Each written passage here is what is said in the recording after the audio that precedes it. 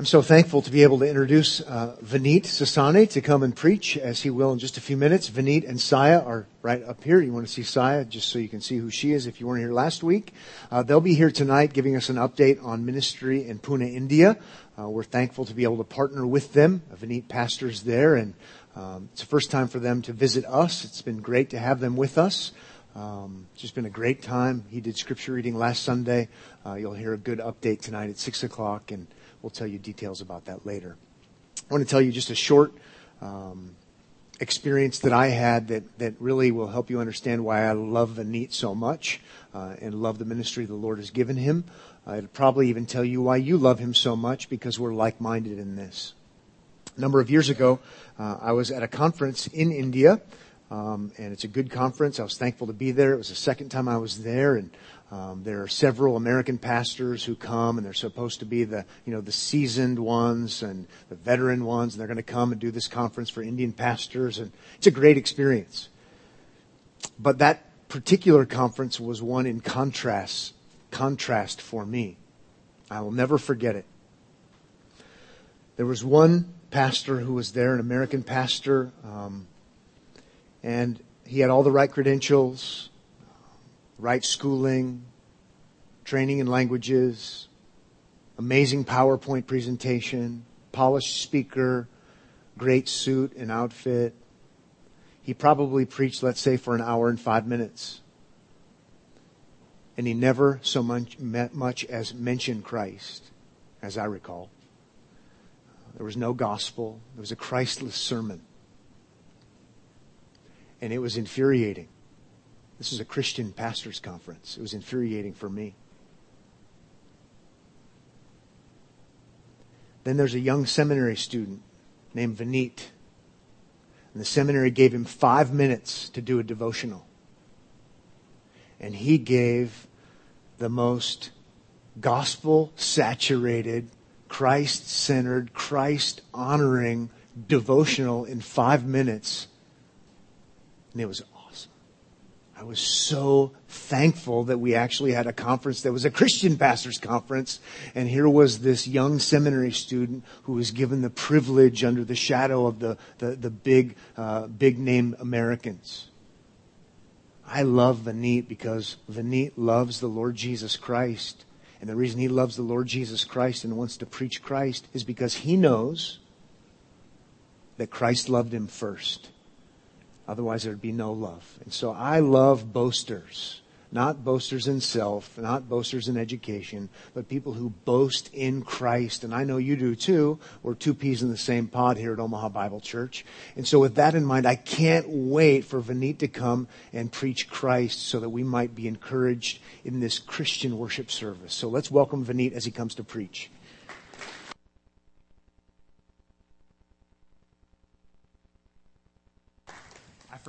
I forgot to tell Vineet he only has 5 minutes. No.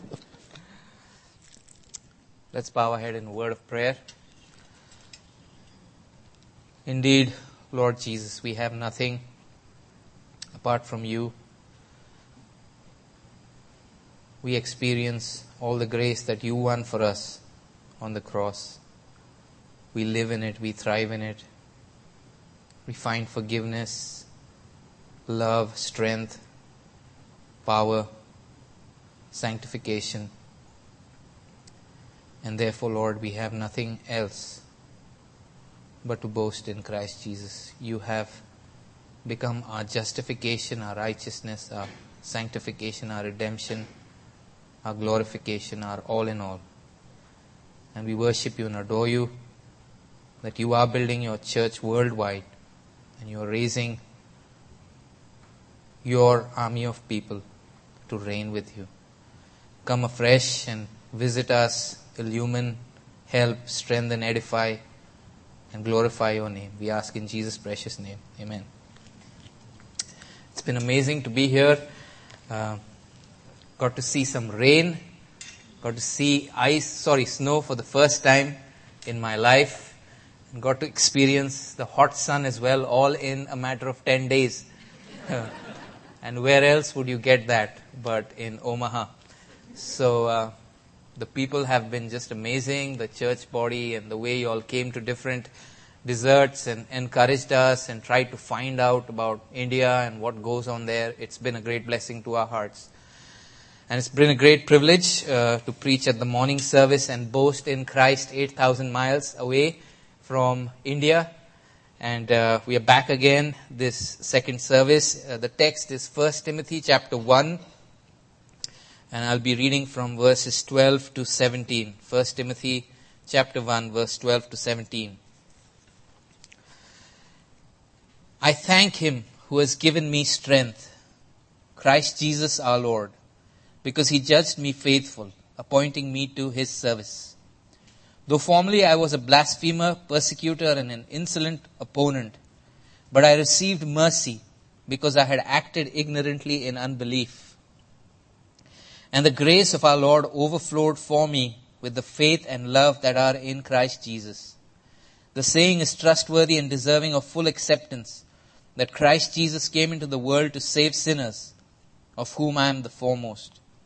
But I received mercy for this reason, that in me, as the foremost, Jesus Christ might display his perfect patience as an example to those who were to believe in him for eternal life. To the King of ages, immortal, invisible, the only God, be honor and glory forever and ever. Amen. Thomas Goodwin, Puritan pastor, surprised me pleasantly in my reading a few days ago. He's the kind of guy that hangs out with Chris Peterson. He loves Puritans and they hang out together. But he surprised me pleasantly as I was reading. He wrote to his son, I believe, in a letter, and he really opened up his heart. And he said this to his son, that there are times in life where even ministry and even church and serving Christ as a pastor, there are times when it's so cold in my heart. And even doing the sacraments, there's a temptation to just do it coldly and out of devotion and love and gratitude.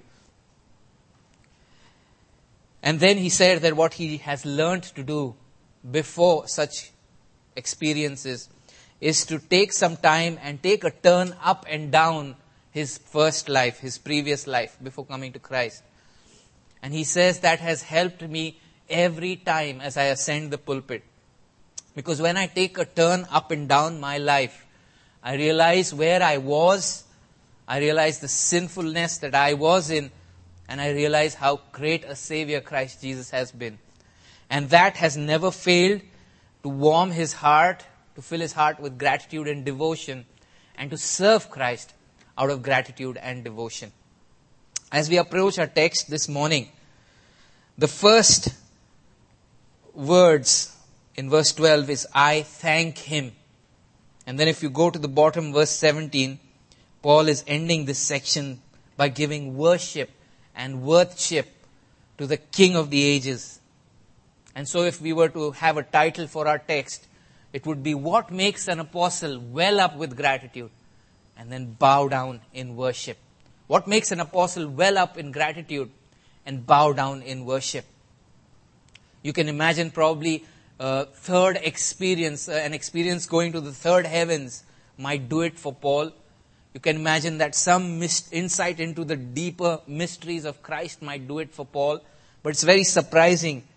Paul comes and recounts his testimony, who he was before Christ and what has come to him in Christ.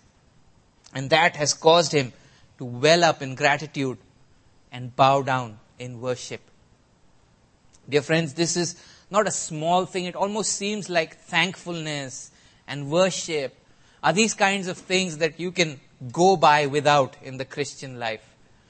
But if you see that that's the core, that's the engine room, that's where all the fuel should be burnt up and all the energy come out from our thankfulness and our worshipfulness. But there are some places, some churches, we have it in India, that want to just demand it out of you. You need to be thankful. And they keep reminding that and keep stressing on the action. And which is not bad. The Bible talks about being thankful. And be worshipful. But they never dwell on, what makes this gratitude come up? What makes a person to bow down in worship? And Paul has for us the serving grace granted to him. That's where he begins with. And then he goes a little deeper into the redeeming grace in Christ. And then he also talks about the gracious purposes that God has in his conversion. And all of this leads him to well up in gratitude and bow down in worship. So if you look at your text, verse 12, just before your text, you will see that he talks about the gospel. Paul had a big change in his life. He saw the law as a ladder to ascend to God in his own works. But something happened. The gospel, the full revelation of the good news in Jesus Christ came to him. And basically that good news was, Paul, you can't use this law as a ladder to ascend to God. Rather, it should goad you and make you run to Christ. And that changed everything for Paul.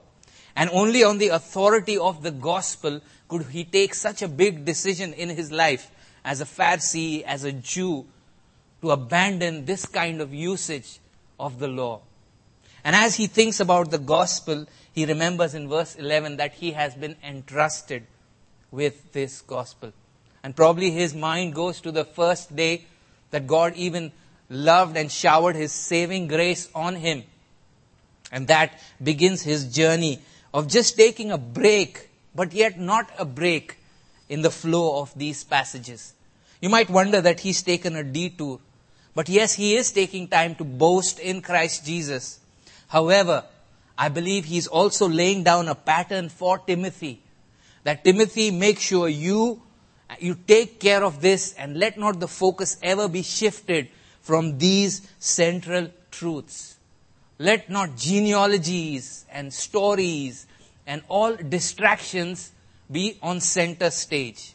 And I believe he's boasting in Christ and at the same time showing us a pattern of what this healthy, sound doctrine is. It's not something abstract. It's not something only high-level intellectual people can grasp. It is the doctrine of saving grace. And so let's go into our text. If you see verse 12, he says, I thank him who has given me strength, Christ Jesus our Lord, because he judged me faithful, appointing me to his service. So definitely there's an element of ministering grace coming his way. There's this factor of how amazing I have been entrusted. Christ saw me faithful, appointed me to service. And there's this element of marveling at this serving grace. To serve Christ is no ordinary business. You cannot do it in natural strength.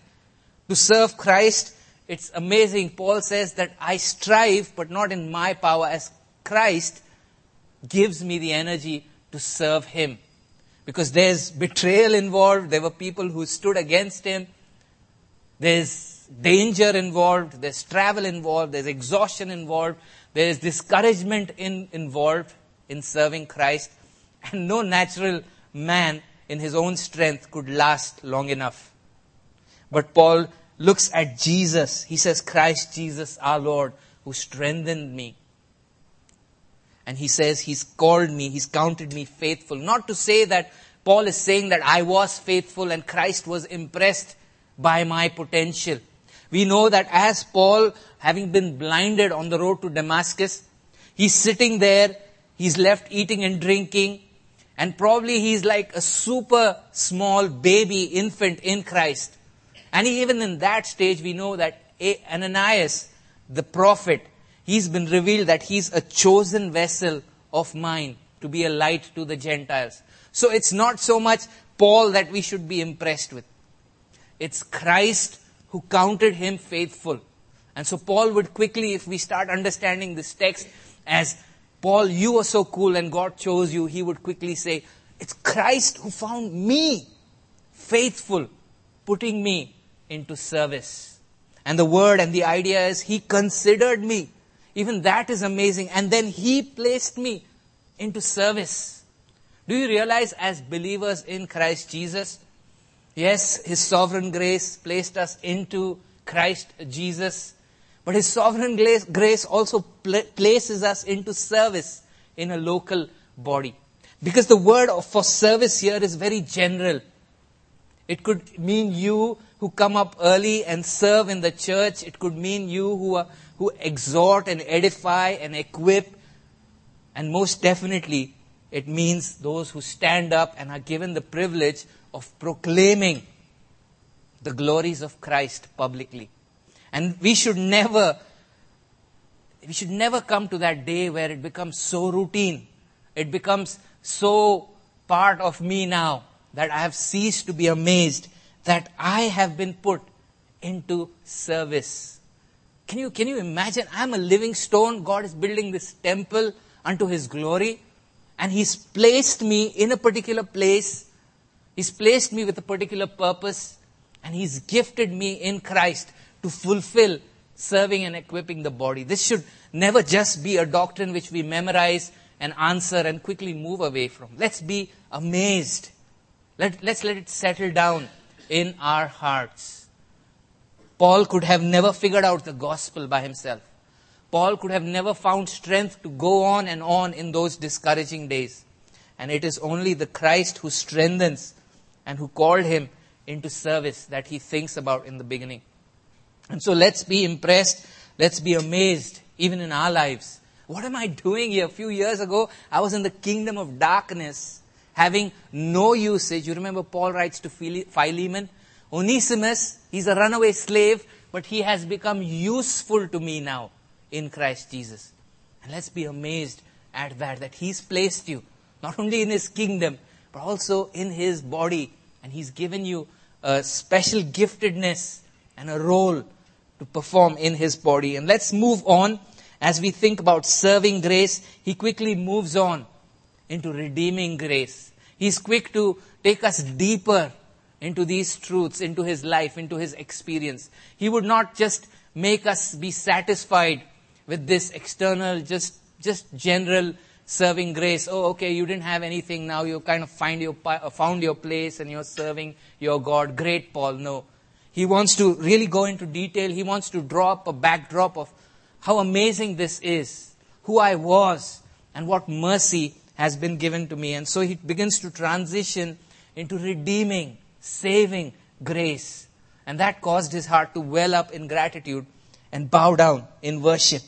If you see verse 13, he says, though formerly I was a blasphemer, persecutor, and an insolent opponent, but I received mercy because I had acted ignorantly in unbelief.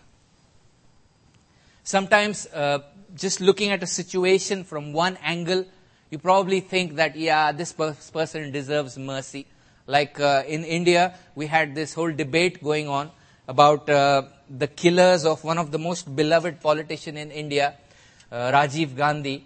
And his killers were arrested in South India. They were imprisoned for some time.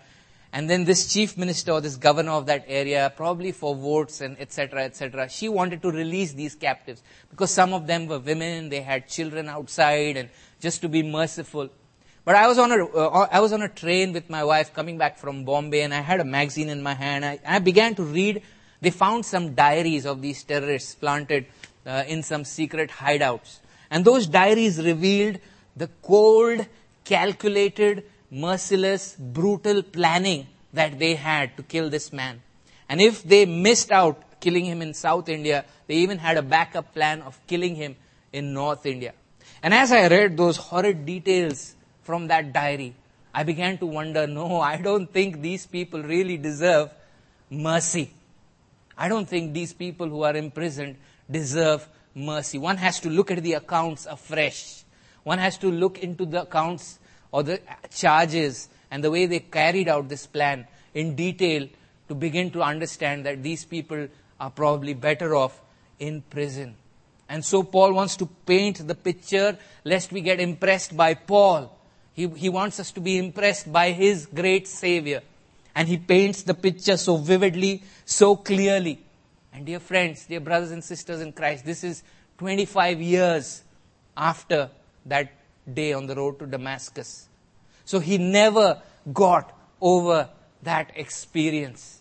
He could recount it, and he never got some good feeling about himself and some good credit about. He says it like it is, but without any guilt, because the guilt is taken out in Christ Jesus. So this is how he describes himself. Though formerly I was a blasphemer. You could think of him abusing Christ. You could think of him using bad words, even as he ran around chasing Christians. Having caught them, perhaps he caused them to blaspheme the name of Christ. And all in his mind was that he's this Jewish carpenter. And why such a big deal about this man? He's a blasphemer, a persecutor. He didn't have small plans. The Bible describes he was breathing violence, even murder against the Christians. And it's not that somebody else was kind of forcing him to do it, because he says, I was an insolent oppressor. I loved it. I hated them. I went after them. Do you think a man like this deserves mercy? But he's shocking us. The first shock is that a man like this is in service. The second shock is that he is a man like this. He was a man like this. He says it how it is. And then he says, but I received mercy because I had acted ignorantly in unbelief. That is our great God. Ephesians 2 says, at the moment of salvation, it was not some random computer program that just set everything in motion. It says we were slaves to Satan, we were slaves to the world system, we were slaves to our fleshly lusts, but God, being rich in mercy, God's heart moved at that time. Never let us think that it was some random program heartlessly. God saw us, God saw Paul, God saw us, and his heart moved with compassion. Seeing the kind of danger, the eternal danger Paul was in and we were in, it is mercy that moved and did not give us what we deserve. And did not give us what we deserve. So Paul says, this is who I was, but I was mercied because I had acted ignorantly in unbelief. And you might say, hold on, he acted ignorantly in unbelief. Does it mean that he's not responsible? Does it mean that some sins, they just happen and we are not responsible? It's not like that. Every sin, the Bible says, we are responsible for. There's no sin that can just, go in a gray zone and just be bypassed. So what does this mean? I believe Paul is trying to tell us that he's not like the false teachers or the Pharisees that in a calculated way, they, in spite of the truth coming to them, refused Christ Jesus. He says, I acted ignorantly in unbelief. Any further doubt should quickly be removed. In verse 14, we come to know the word grace. And the grace of our Lord overflowed. Grace is not given to people who deserve. Mercy, yes, mercy is what we deserved is not given to us. Grace is what we can never deserve, is showered on us. And that is grace. I remember one famous not a TV evangelist, but TV evangelists don't talk about that anymore. But some famous evangelist said that he got a ticket for speeding. And then he had to go and meet the judge. And the judge recognized him and said, oh, are you not that evangelist? You know what? I'll let your fine go. And then he also said, I'll take you to lunch. Probably took him to a steak place and showered his love on him. And that evangelist said, you know what? Mercy was not getting what I deserved. And it was very gracious of him to take me out for lunch. Bad illustration. Bad illustration. Why? Because the judge was impressed by the greatness of that man. And we had nothing to impress him. Remember the songs that we sang? No raising of hand. By the way, that caught me thinking, should I raise now my hand? Should I not? But no raising of hand, no tears. Could my tears forever flow? Could my zeal no respite know? All for sin could not atone. Thou must save, and thou alone. And that is, we cannot have appropriate illustrations for this. This is grace flooding the banks, Just like you all had a flood, I heard a couple of years ago. But it's destructive power that destroyed everything in its way. This is grace. This is favor. This is the steadfast love which is better than life in Christ Jesus. And every believer has experienced this. If there's any service that I am doing in the church, if there's any usage for me in my life, is there any encouragement coming out of my life, if there is any goodness that I am enjoying, if there's any help from God in my trials, that is all this grace which is flooding and overflowing the banks. And the good news is this grace is from a reservoir that is unlimited. The greatness of our Lord, who can compare? He is from ages to ages, and His grace is unending towards His children. But notice, grace came with faith and love which are in Christ Jesus. Grace did not come for any other reason, because you were born in a Christian house, because you had learned these catechisms, because you were very active in Sunday school growing up. No. It's grace which came to me in faith and love which are in Christ Jesus. Apart from Christ Jesus, God has no dealings. He's not obligated, but in Christ, we get grace. And you notice faith and love. That is how despicable our condition was. How hard can it be to lean?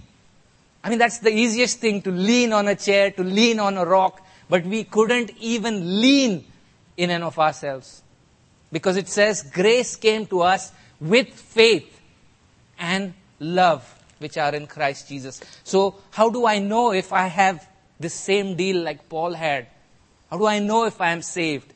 Probably I understand parts of the faith, but along with this faith, it's never alone.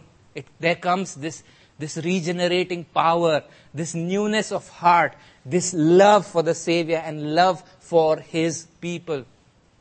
And you could see that in Paul's life. Overnight, he wanted to hang out with believers. He fellowshiped with them. He wanted to stand and proclaim the truth in the synagogue, that Christ Jesus, He is the Lord. Let's be amazed. Let's be amazed at this all over again. This redeeming love, that faith and love came in Christ Jesus. Let me boast a little about this Savior through my own life. I talked to you a little bit about my own testimony. But, all the hard and fast rules in my own house, they couldn't change me. They made me all the more upset. They made me all the more find avenues to deceive my parents and indulge in the life. So it's basically like Paul puts himself in Ephesians 2, that he includes himself, that we were enslaved to the desires of our flesh. So no form of outward disciplining and outward rigorous system that I grew up with could give that inward victory.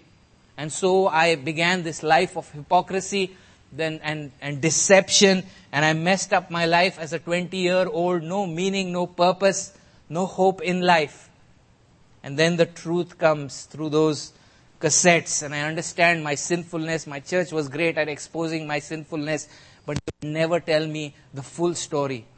And that's when I got to know the full story. The full story is that Christ Jesus, He atoned fully for my eternal wrath. And He atoned and He drank that cup of fury fully. And I remember there was no truth that could change my life. There was no truth that could captivate my heart and pull me out of all those fleshly desires that I was living in. And the pursuit hasn't stopped. Every day has been better. There have been so many Bibles that I've finished reading, and I feel as if I have just begun. Especially when you hang out with Chris Peterson and Pat Abendroth. You're like, where do these guys see all this? I want more, let me Skype more. That is this amazing power of Christ Jesus our Lord. He changes our very heart. He changes our affections. He draws us in Him forever.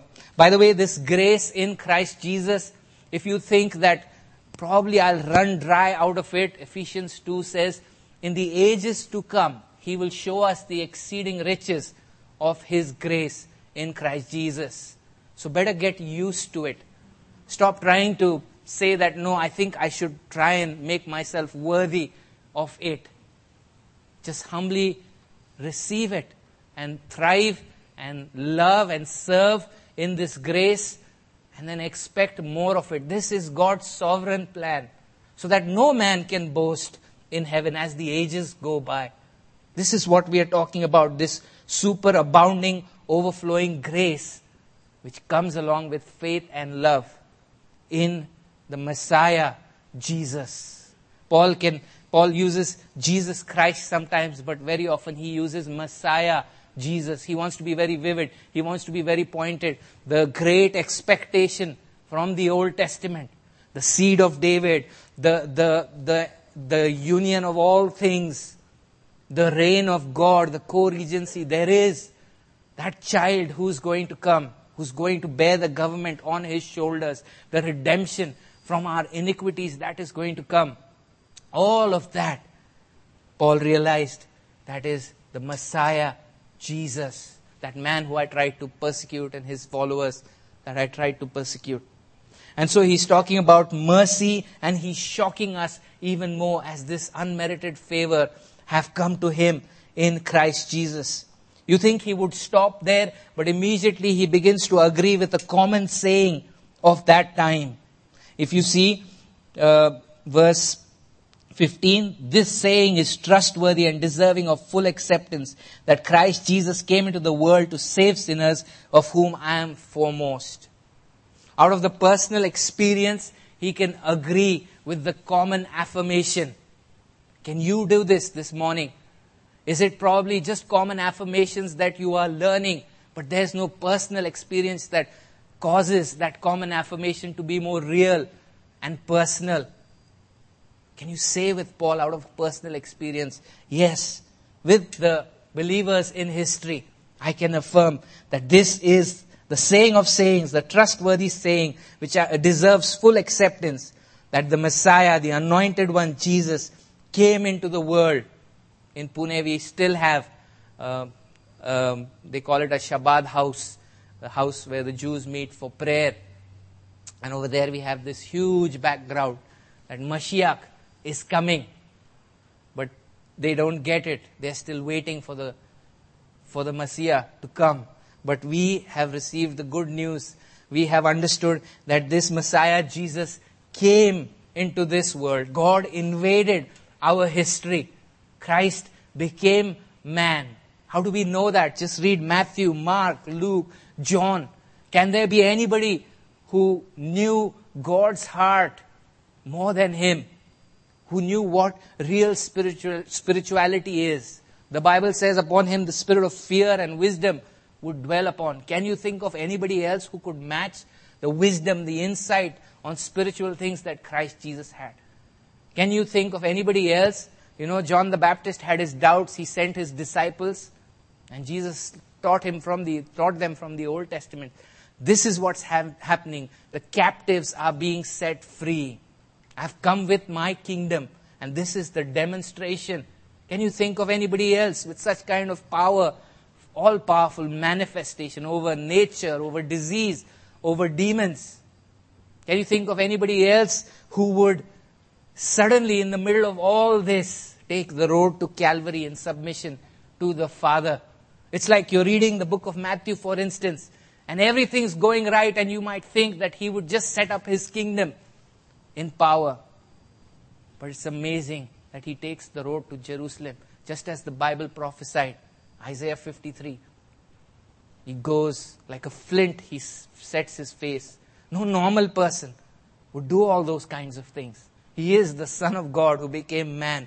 He knew the plan of God. And he is the Messiah, Jesus.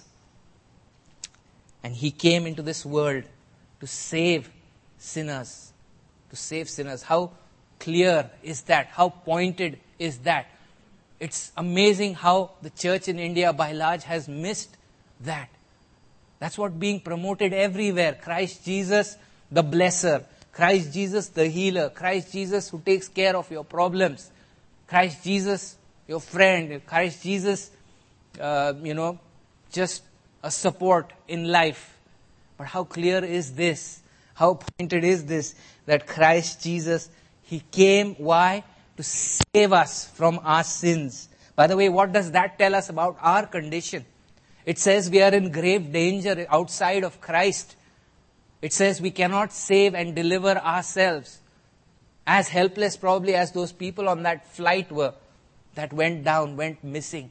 Can you imagine just sitting there, not able to help and save? And even graver is our condition outside of Christ. None of our good works. Why would God send His holy, perfect Son if my tears could earn my way to Him, my reforming my mind, my habits, my New Year resolutions, etc., could work my way to Him? That is why He came, the Messiah Jesus. He came into this world to save sinners. The help came from outside.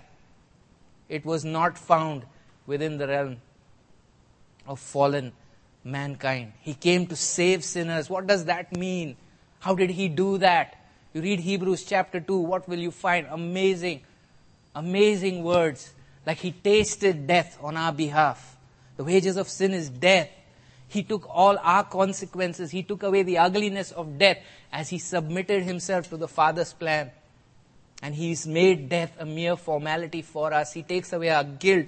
He takes away the slavery to sin as we are resurrected in Christ Jesus. As we begin to walk with Him, we come to know what it means to have this everyday saving. A little by little ways forward, slipping a little ways forward. His Spirit is with us. His Word is with us. His living Word. His presence is with us. And then He saves us in a final way on the day of salvation.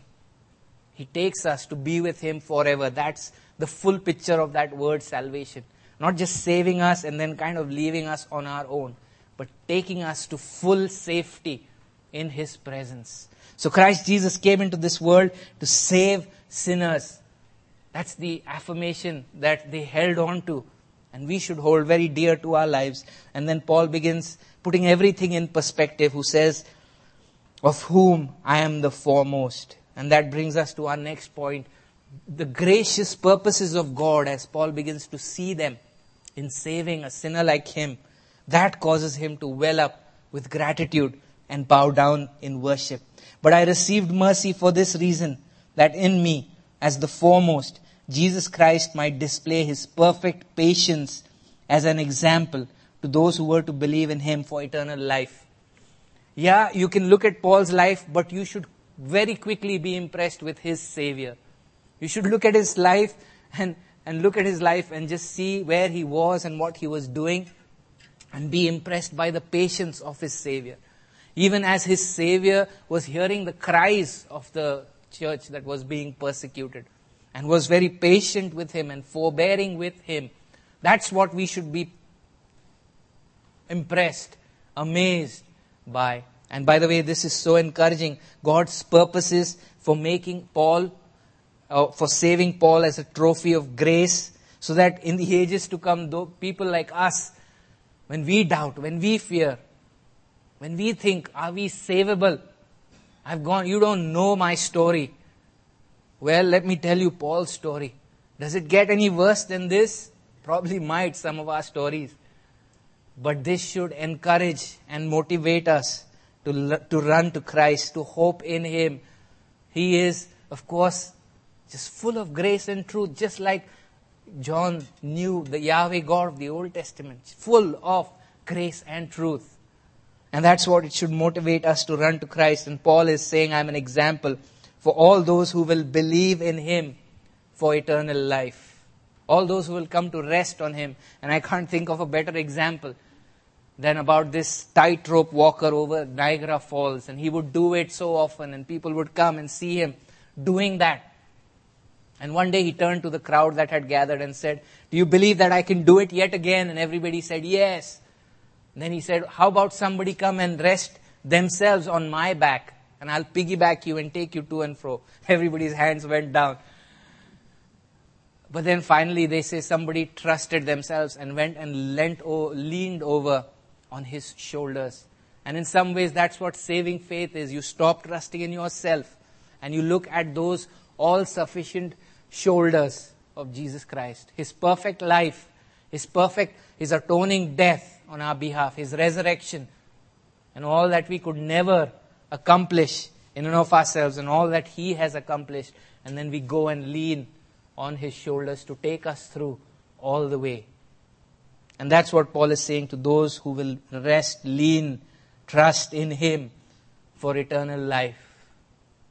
Probably God in His plan had a preacher come from 8,000 miles away in a different accent, different color, but to tell you the same things.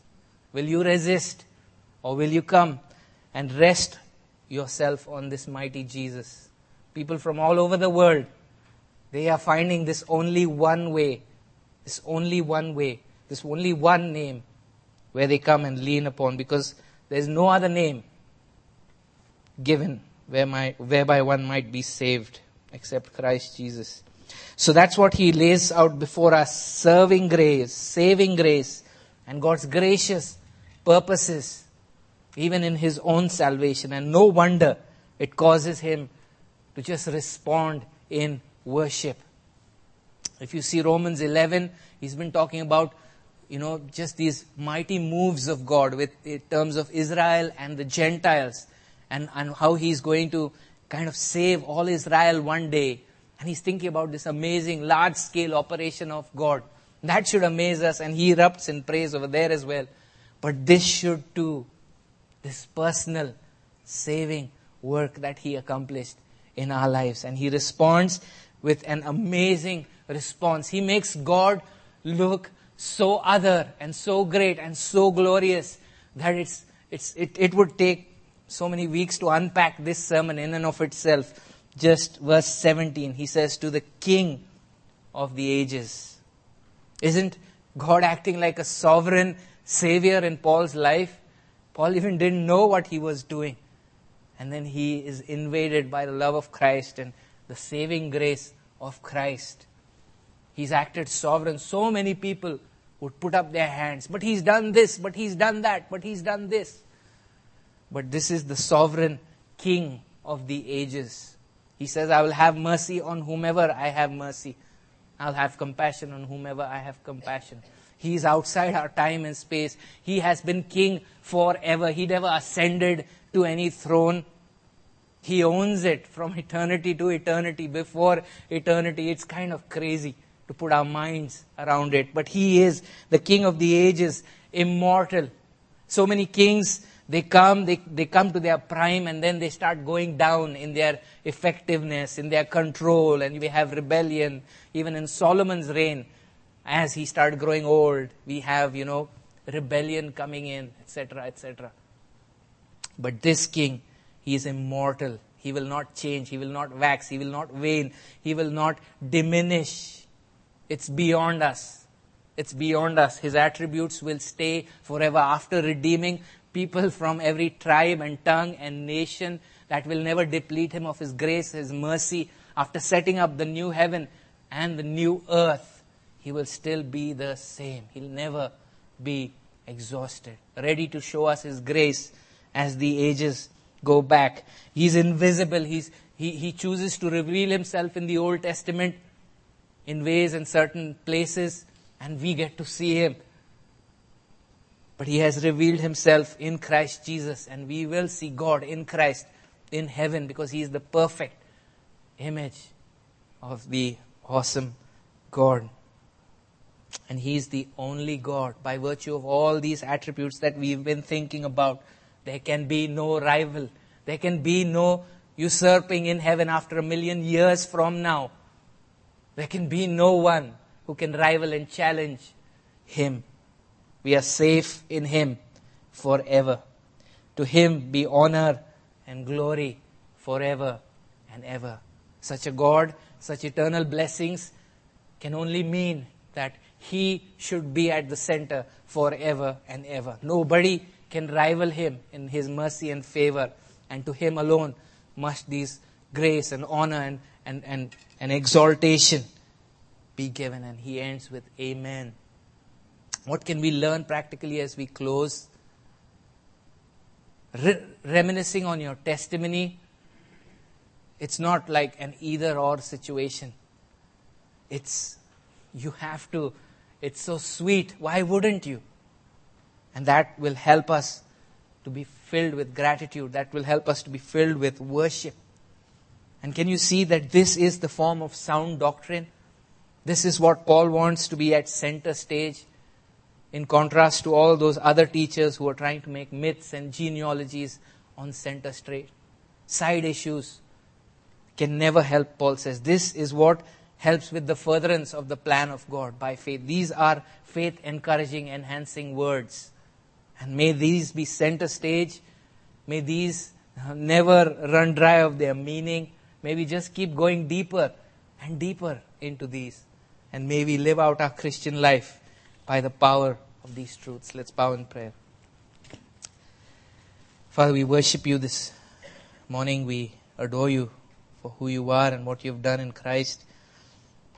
We just pray that, Lord Jesus, help us to recount day in and day out, Lord. Help us to give you the glory and very consciously and pointedly think of your gospel and acknowledge personally and corporately and just continue to give you all the praise and glory. We thank you for your faithfulness. We thank you that you will continue to be our God forever and we are safe in you. We just worship you for who you are. We pray that you would receive all the glory and honor in this side of the globe and in the other side of the globe. In Jesus' name we pray. Amen.